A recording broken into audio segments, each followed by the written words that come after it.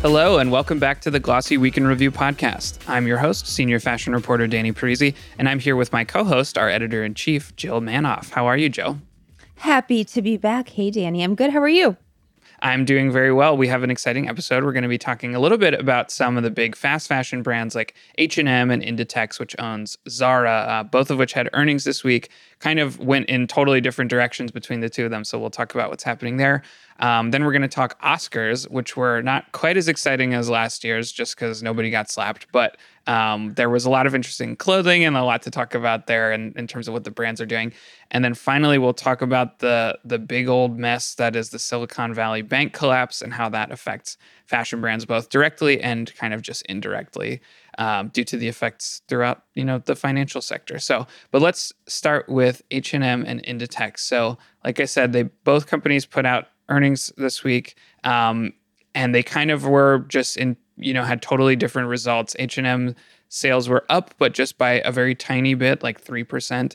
And Inditex had their sales go up by like 13.5% or 18%, depending on what you're looking at. I think their profits were up 18% and sales were up 13%, something like that. Either way, they definitely a split growing there, and I'm not sure exactly what to attribute it to. I always think of H&M as a little bit more on the cheap, fast side of the fast fashion world, and Inditex and Zara a little bit on the higher quality side. I don't know. Do you feel that way too? That's how I've always kind of viewed those two companies. I do think that, yes. And Zara actually, under their umbrella, Inditex, under their umbrella, has a little bit of a higher end brand that more specializes in workwear that actually is not performing well. And so there's talk across the industry, of course, of focusing on the cheap of the cheap or more luxury, and some of these kind of middle ground. It's tough. You would think that H&M would be performing based on that theory. So a couple things at play. I think, innovation on the Zara front, and we can get into all of that. But definitely what they talked about were things that were forward moving. I feel like they're moving fast. They had something, and I was telling Zofia on our team to write about it. It's definitely a tech forward something. You've gone to Zara in New York or even when I was in Paris, and the lines are bananas. You have to put in a good hour and a half to wait in line at the fitting room and the register, like in total for a visit, a good over an hour if you want to try on. But anyway, in terms of checkout, they're launching something where those hard security tags that are taking forever to remove one by one by one. There's going to be something built into the clothes. Maybe it will be scanned, but that will remove, I think they said 50% of the checkout time, which anyway, they're doing things to revenue-driven moves that are built on innovation. Various, we can dig in, but various also, they're opening stores in U.S. Their stockholders didn't love that their stock plummeted a bit, or it didn't plummet, it declined a bit. But that had to do with the fact that they pulled out of Russia. That was their second largest market. And now U.S. is the second largest. It only has You're talking about Inditex? I'm sorry. Yes. It only has 500. No. It had 500 stores in Russia. U.S. only has 100 compared to its number one market of 1,200 stores in Spain. Fact of the matter is, it's making smart investments. It's moving forward.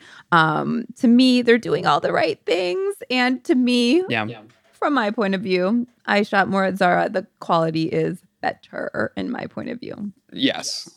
Yeah, definitely.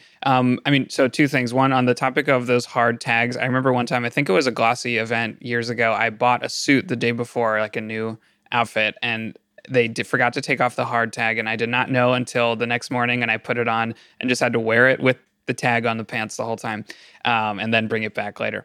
Anyway, but also, so it's interesting because H&M said that a big part of the reason their earnings were not so good was also because of pulling out of Russia. And I think H&M just had I don't know. I mean, because you like you said, Inditex had a pretty significant presence in Russia, but so did H&M. So I don't know why that hit them so much harder.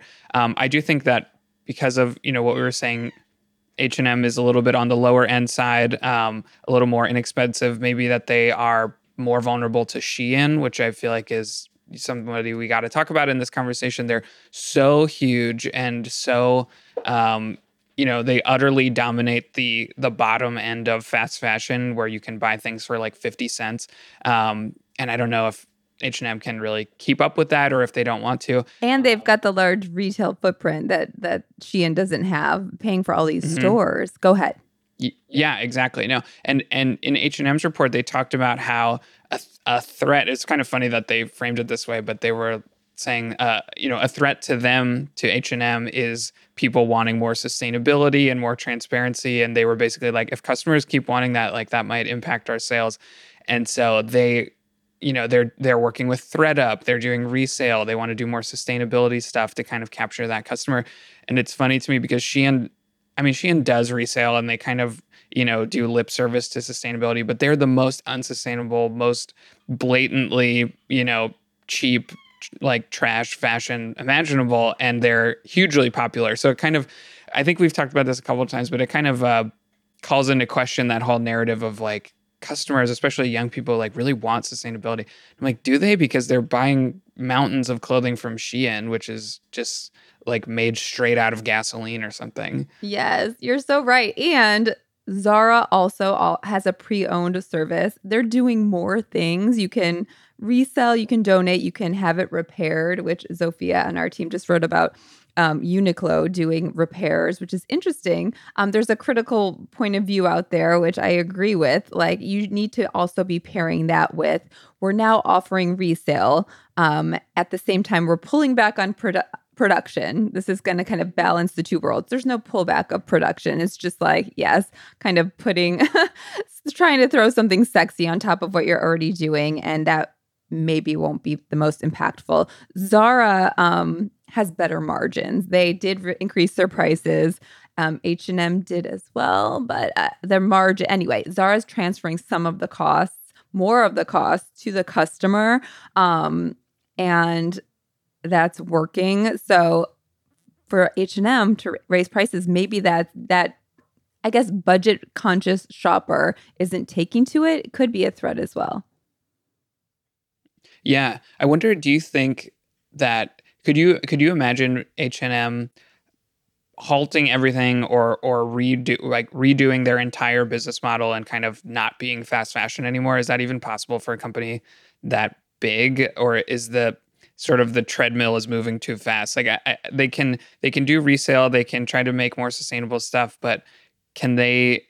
I wonder if it's even possible for them to reduce the amount of clothing that they're making and switch to being, sort of a more middle of the market fashion brand instead of just this ultra fast place. Like, do you think they could even do that with the size that they are? It's interesting. I think they have to pivot their idea of fast fashion where, I mean, first of all, like clean up is it just about wastefulness?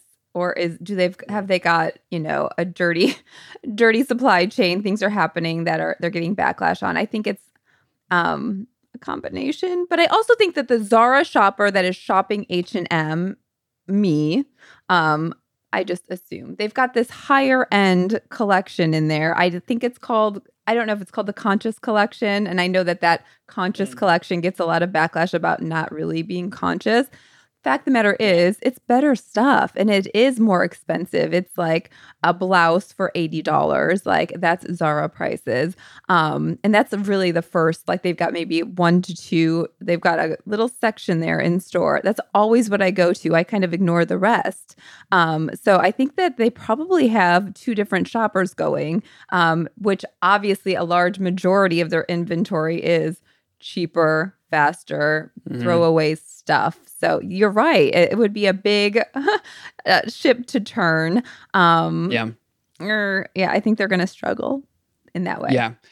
Yeah. And I think of other brands that have tried to make sort of a transformation and enter kind of a different price bracket. Like people always talk about how J. Crew kind of went that direction, years ago, and how and tried to be more expensive and that kind of did not work out for them. So yeah, I don't know if H&M could really do that. If I were in charge of this company, I don't even know what direction I would go. Like if I was just trying to make more money, I'm not sure. If I just wanted to be better for the environment, I know what I'd do. But if I was like trying to run this big successful business, I'm not sure what the right direction is for them. But it is interesting. I mean, every conversation about fast fashion to me now, I feel like Shein is like the bedrock under it all, where it's like nobody is cheaper or faster, and so all the others kind of just don't know what to do. And they are trying to cut costs. Like in November, H&M announced laying off 1,500 members of the staff. That's right. And other ways to cut the soaring costs. So they're actively looking at it. They're no fools, but yeah, we'll see. Yeah, let's talk about the Oscars a little bit now too. So there's a lot to say. One of the first things I wanted to bring up was just there was a lot of classic brand and celebrity pairings. Like Lady Gaga wore Versace. She wears Versace a lot.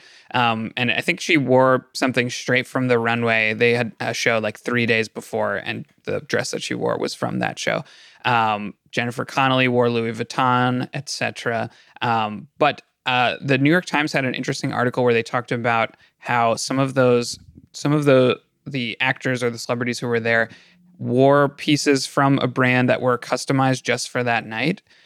So Harry Shum Jr. wore a white adium dinner jacket, but with this custom-made kind of obi like sash around the waist, which they had made special for him just for that night, which I thought was very cool. And Hong Chow, who was nominated for The Whale, wore a Prada gown, but she also had Prada add like a pink mandarin collar to it that does not come on that dress normally, and it was kind of added just for that. And I'm sure that's a common practice, but I thought that was just interesting that the pieces are similar to what you could just buy straight off the rack, but changed in little ways just for the night.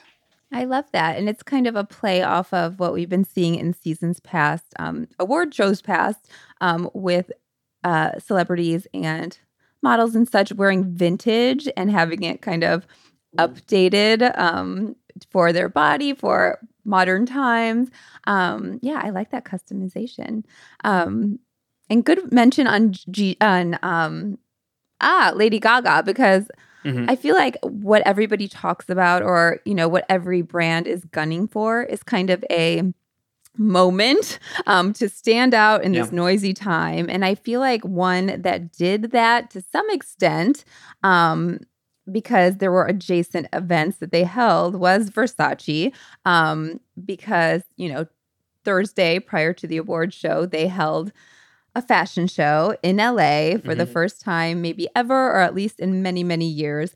And it was originally supposed to be held on Friday. They moved it to Thursday because of like rain in the forecast or something to that. Oh yeah, rain. Yeah, very last minute. And everybody turned out, no matter, even so. It was like Elton John, Pamela Anderson, Jeff Bezos, like every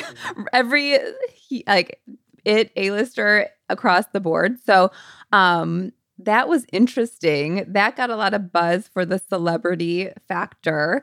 And then they tied that to the awards with looks worn directly off the runway, worn on Gigi Hadid at the fashion show, biggest model of the time, basically one of them, and then were worn by one of the biggest celebs, Lady Gaga. So that was a moment, and that was exciting. I think that was a good kind of tying together with a bow of these different marketing plays. Yeah, good synergy there.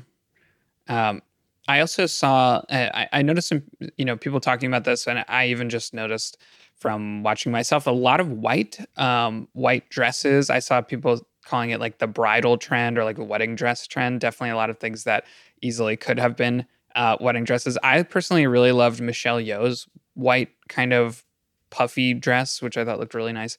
And I think that goes for the menswear too. My favorite menswear look was Paul Mescal from After Sun, who had this very cool kind of long white dinner jacket and black kind of bell-bottom-y, flowing loose pants. Some people on the Glossy team, I won't say who, did not like his look, but I liked it a lot. Did they call him a waiter or something? I thought he looked sharp too. I liked it. I thought it looked really classy and kind of 70s, which we talk about a lot, is, such a big visual reference point for a lot of fashion right now. It's just that whole decade. So anyway, I saw a lot of white out there. Maybe it's just on my mind because I just wrote a story about weddings and bridal fashion and all that. But I wonder if there's any connection. Going to get married soon. Sorry to throw that in there. Okay, go ahead.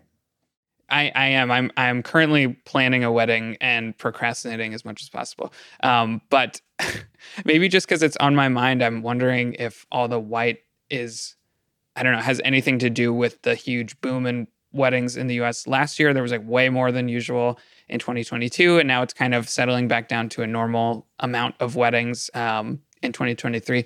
I don't know what's causing that, but I definitely notice a ton of white dresses, which I guess you don't usually see at events like this. Yeah, you're not kidding. There was a lot of white. A good point. I didn't think of that. Who was it? Hunter Schafer wore white at the Vanity Fair red carpet, which was like, we have to get into Law Roach because he styled that, which we will. But to me, obviously the young hot things are invited to Vanity Fair and it's a little bit, less buttoned up than I guess the Oscars red carpet. You can have a little more fun. That's like, it's I don't know, competing. that Vanity Fair red carpet is way more fun to me. And there were some exciting looks. A lot. Did Law Roach? I don't know if he styled anything on the main red carpet, and maybe that has to do with his beef I'm not right sure. now. He was definitely heavily represented on the Vanity Fair red carpet, but that was really fun. And I also noticed we're talking about this more at fashion weeks with skincare being more represented. We got a lot of pitches, and I saw a lot of social buzz about the skincare that celebrities were using. It wasn't just makeup and beauty looks, but the skincare, which to me, I'll take a critical look. Like, okay, they use this moisturizer that day. Like, what does it mean? We know skincare is a lifelong commitment. So, like, is this what they use all the time? I don't know. But anyway, a lot more representation across beauty, or I guess tapping into this opportunity across the beauty side of things, which is definitely in our world too. Yeah. And something in my world that I was paying a lot of attention to were the watches, which I feel like sometimes go a little bit. I think if you're an enthusiast and you're wrist checking everybody, then you probably notice. But I think in general, it's kind of a subtle, addition to the outfit, especially if somebody's up on stage. It's kind of hard to tell exactly what they're wearing. So, but there are many, many sites of, with obsessive people who will catalog every single watch worn to these events. And I was looking through a lot of them, and there was, at least for the men, a ton of Omega watches or Omega. Both of the male actor winners, Brendan Fraser and Ke Huy Quan, both were wearing Omega. I think they both wore Speedmasters. There was a lot of Cartier, both on men and women. Ke Huy Quan wore Globemaster. Oh, he wore Glowmaster. Okay. Well, there was still a ton of Omegas. There was, I think, only one Rolex that I saw. I'm forgetting who it was. Somebody had it. But a lot of Cartier on both men and women, which I thought was interesting. I think Andrew Garfield wore Cartier. Somebody else. Paul Mescal. Paul Mescal, yes. Did he wear a tank? He did. I think yes. Yeah, so I feel like Cartier and Omega to me seemed like the two most prominent. Although I got to say, Michelle Yeoh wore this insane looking watch from, I think, Richard Mille that was so diamond encrusted. It looked ridiculous. Not in a bad way, but that was the only watch from that brand that I saw there, but it was definitely a stunner. It was so good. I know. Jamie Lee Curtis wore a watch. I love the watches on women. I think that's a really fun take. Who else did? Where I was like, that is sharp. Oh, that wasn't. This was a talk show the other night. Never mind. Jenna Lyons wore a great watch on a talk show the other night. What was I going to say? Ilaria Benatti. I've talked to her before for stories for Glossy and have since started following her on Instagram. I feel like she's the unofficial menswear stylist of our time. She styled 7 men for the red carpet for the Oscars, including The Rock in this custom, as you said, D&G. She called it ballet pink satin blazer. Yes. It was a statement. Wow, it does. It literally looks like it's made out of a ballet flat. It really does. So that was striking. And man, I feel like she has made, which he wore this, I think it was McQueen. It almost looked like a onesie. I don't know if it was. Donald Glover. Like, she is making him into a style icon. He's got these, like, he looks sharp 24/7. Like, I love everything he wears. And that's all. I mean, I don't think it's all her. I'm sure it's a collab with Donald. But yeah, she's doing some great things. So I thought I think she's one to watch for sure. And she's, and her guys, they all had a great watch on. That's for sure. Yeah. And then one other thing we should talk about was the viewership at the Oscars. We talked last year about how, obviously, 2021 Oscars, I think, was the lowest they've ever had. It was like 10 million viewers. Before that, it had never been below, I think, 30. And so it was really, really down in 2021. And then 2022, it kind of came back a little bit, definitely boosted by the slap. And then this year, I'm sure as a relief to the Academy, it was up again. Not a ton. I think it went to 16 million last year and then 18 million this year. But still, that's an upward trajectory and nobody got slapped this time. So that's, I think it's more than just a fluke from last year. And the reason I bring that up is because I often wonder with these events that are maybe on the decline, especially in 2021, it's like, is it worth it for these brands to put a lot of money into these events or into the promoting them and doing marketing around it if they're declining? And I think the fact that it's not declining, it's definitely diminished, but so many things are diminished, since the pandemic, but not diminished as much maybe as people feared. So maybe that is, a good justification to keep, putting stuff into it. Yeah. And I think, I wasn't even thinking in these terms, but doing something like Versace where people are actually like talking about the brand and not the look, and tying it to a runway or something is really smart because, gone are the days. To me, I want to say for better or for worse, I'm snarky. I kind of liked it. I feel like lighten up, everyone. We don't do so much as like, what are you wearing? Best and worst dressed as we used to do, where it was more focused on designer. Like that is out. And now we're asking, I don't know, political questions, things about people's questions about people's artistry, their acting, which is all great too. But like that, gone are the days. Who are you wearing? That's like, I feel like interviewers get backlash if that's what they go in with, which is there's something to be said for that. But it's not so much focused on the designer itself. So to get that name in there is important, and I'm sure a struggle now. Yeah, I think especially that question is, I think, frowned upon is because it was almost always would be women getting asked that and never men. And I do think it's interesting. I feel like men now are probably much more open to, like, probably get asked that more and are more open to answering that question and actually know the answer to it. And maybe decades ago, they would be like, I don't know, whatever my stylist gave me. Let's bring it back. Equal opportunity. Yeah. So I feel like women have been asked that less on the runway, or not on the runway, on the red carpet. Oh, that's another thing. It wasn't a red carpet this year. It was a champagne carpet, which I really liked the color. I thought that was nice. That is nice. And good. I literally forgot the slab. That was last year. You keep bringing it. That's so interesting. And I was seeing Chris Rock in my feed and I didn't really connect the dots. Yeah. Okay. Anything else you want to say about the Oscars before we move on? No, but Law Roach has announced his retirement. We have to mention that. And everybody's questioning if it had to do with something that happened at the Oscars, something that happened between him and his very, like, I guess, main client, Zendaya. He has come out and said, no. Zendaya is my girl. That is not the issue. So, I don't know. It's TBD if there's questioning. Is this just drama? Is he really retired?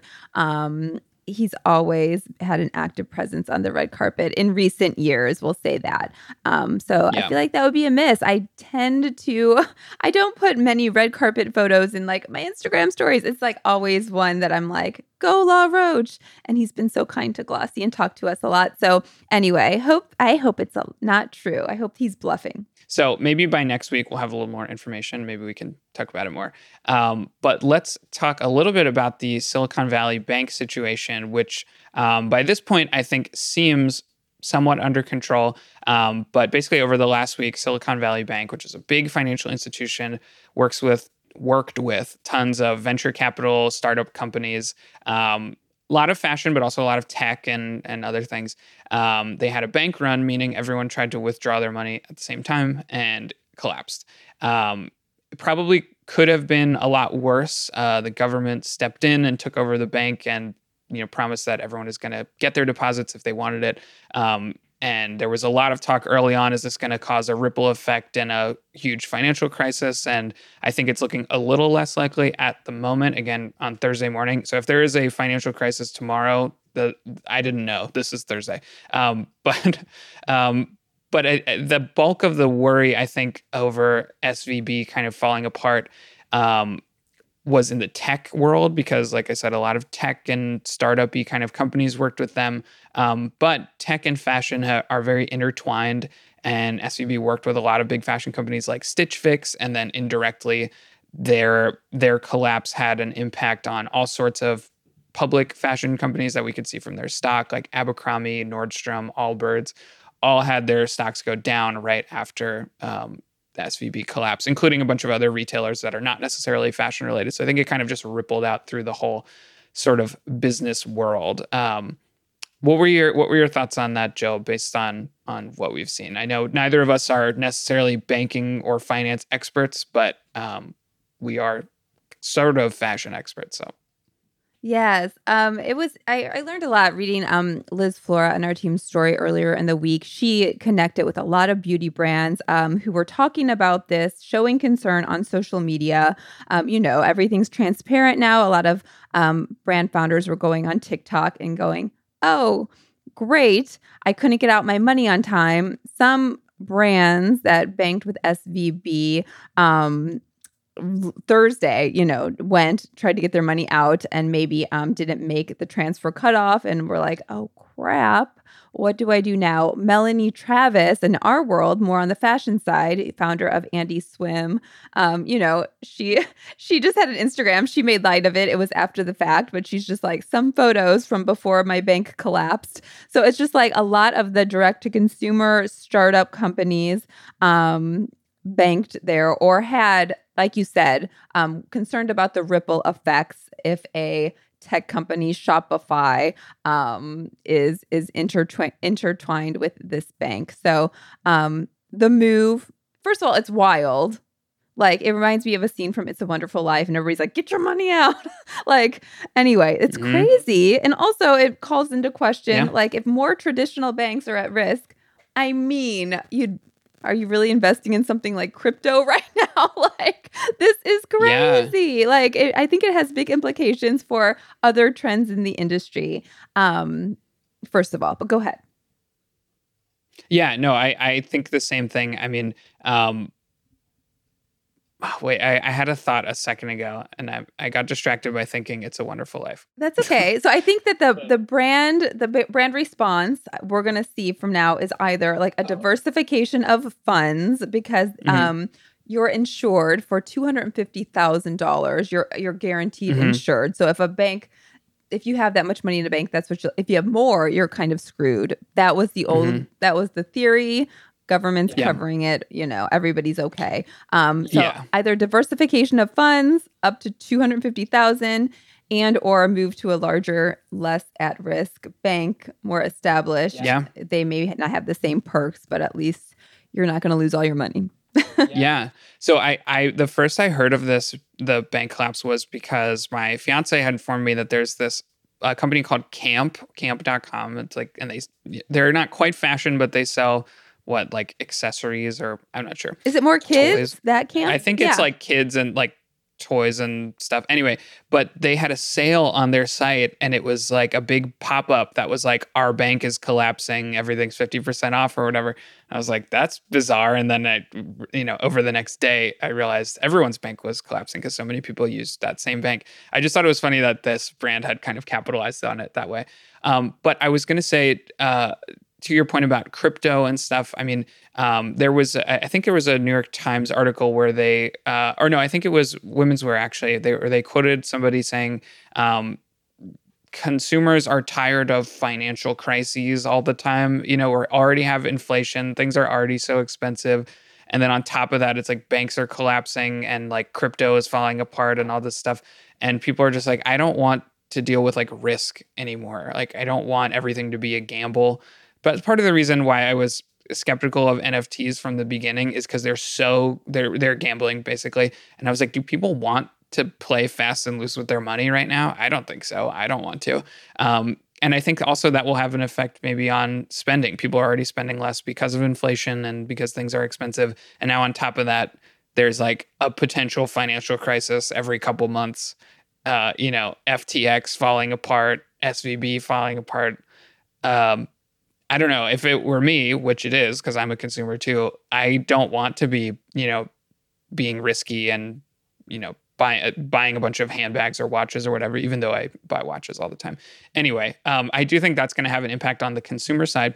And then on the business side, we've talked about this a bunch, but Silicon Valley Bank was definitely one of those financial institutions that was very willing to work with startup companies that would not make money for like 5 or 6 years or more. And I think that era was already kind of going away, but with SVB collapsing, like if you're going from working with Silicon Valley Bank and then having to go work with Bank of America or somebody, I feel like they're going to be way less likely to be all right with you burning money for 10 years or something. And we've heard the same thing from the venture capital world, where a lot of the investors are less willing to, fund a company that has no path to profitability or won't be profitable for a super long time. And that's why you're seeing a lot of companies like The RealReal, for example, kind of frantically trying to get to profitability, because I think they're probably feeling that sense that you can't just be losing money for forever now. You need to start making money.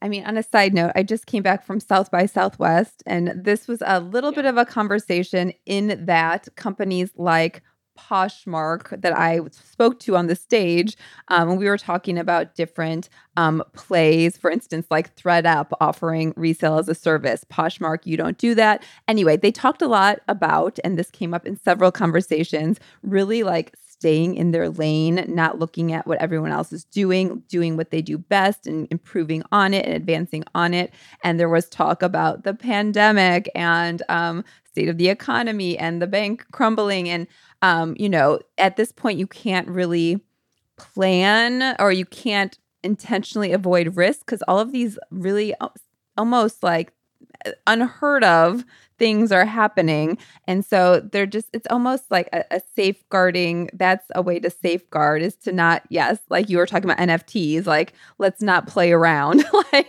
let's just do what we do best. So something there, and I'll be writing about this in my briefing this week. So check it out. Yes. And you mentioned earlier that our colleague Liz Flora wrote a great story explaining some of the impact on beauty. We will definitely probably be covering more of this in the future. But I think that's all the time we have for this week. Jill, it is always so good having these conversations with you. Thank you for joining us. Yeah. Thanks so much for having me. For those of you listening, don't forget to give us a rating and a review, whether that's Apple Podcasts, Spotify, wherever you're listening to this. That helps us out a ton. And also, don't forget to subscribe to the Glossy podcast, because every Friday I do the week in review, either with Jill or sometimes with Zofia or other members of the team. And then every Wednesday, Jill or I will be interviewing some interesting industry insider. That is always a tongue twister every time I say interesting industry insider. Jill, who's on our next episode of the Glossy podcast? Who's our guest? It's such a good one. It's such a long one, but it's such a valuable conversation. Speaking to our conversation on watches and timepieces, I have Jeffrey Fowler, formerly of Farfetch, now at Hodinkee. Oh, yes. Yeah. Oh, my gosh. He's so smart. We go deep on all the things, including watches and the knowledgeable experts in his world. And he is such an expert and has an amazing collection. And it's so fun. And I have to give a shout out, crossover to our Glossy Beauty podcast. If you're so interested, we had our first pop edition of the Glossy Beauty podcast go live this week, featuring Vanessa Hudgens, and it's such a fun conversation with Sarah Sprookfiner. So check that out. Yes, and Sarah did such a great job, and it's a great conversation. So if you're enjoying the Glossy Week in Review podcast, definitely go listen to the Glossy Beauty podcast as well. Well, like I said, that's all the time we have. Thank you, Jill, and thank you for listening.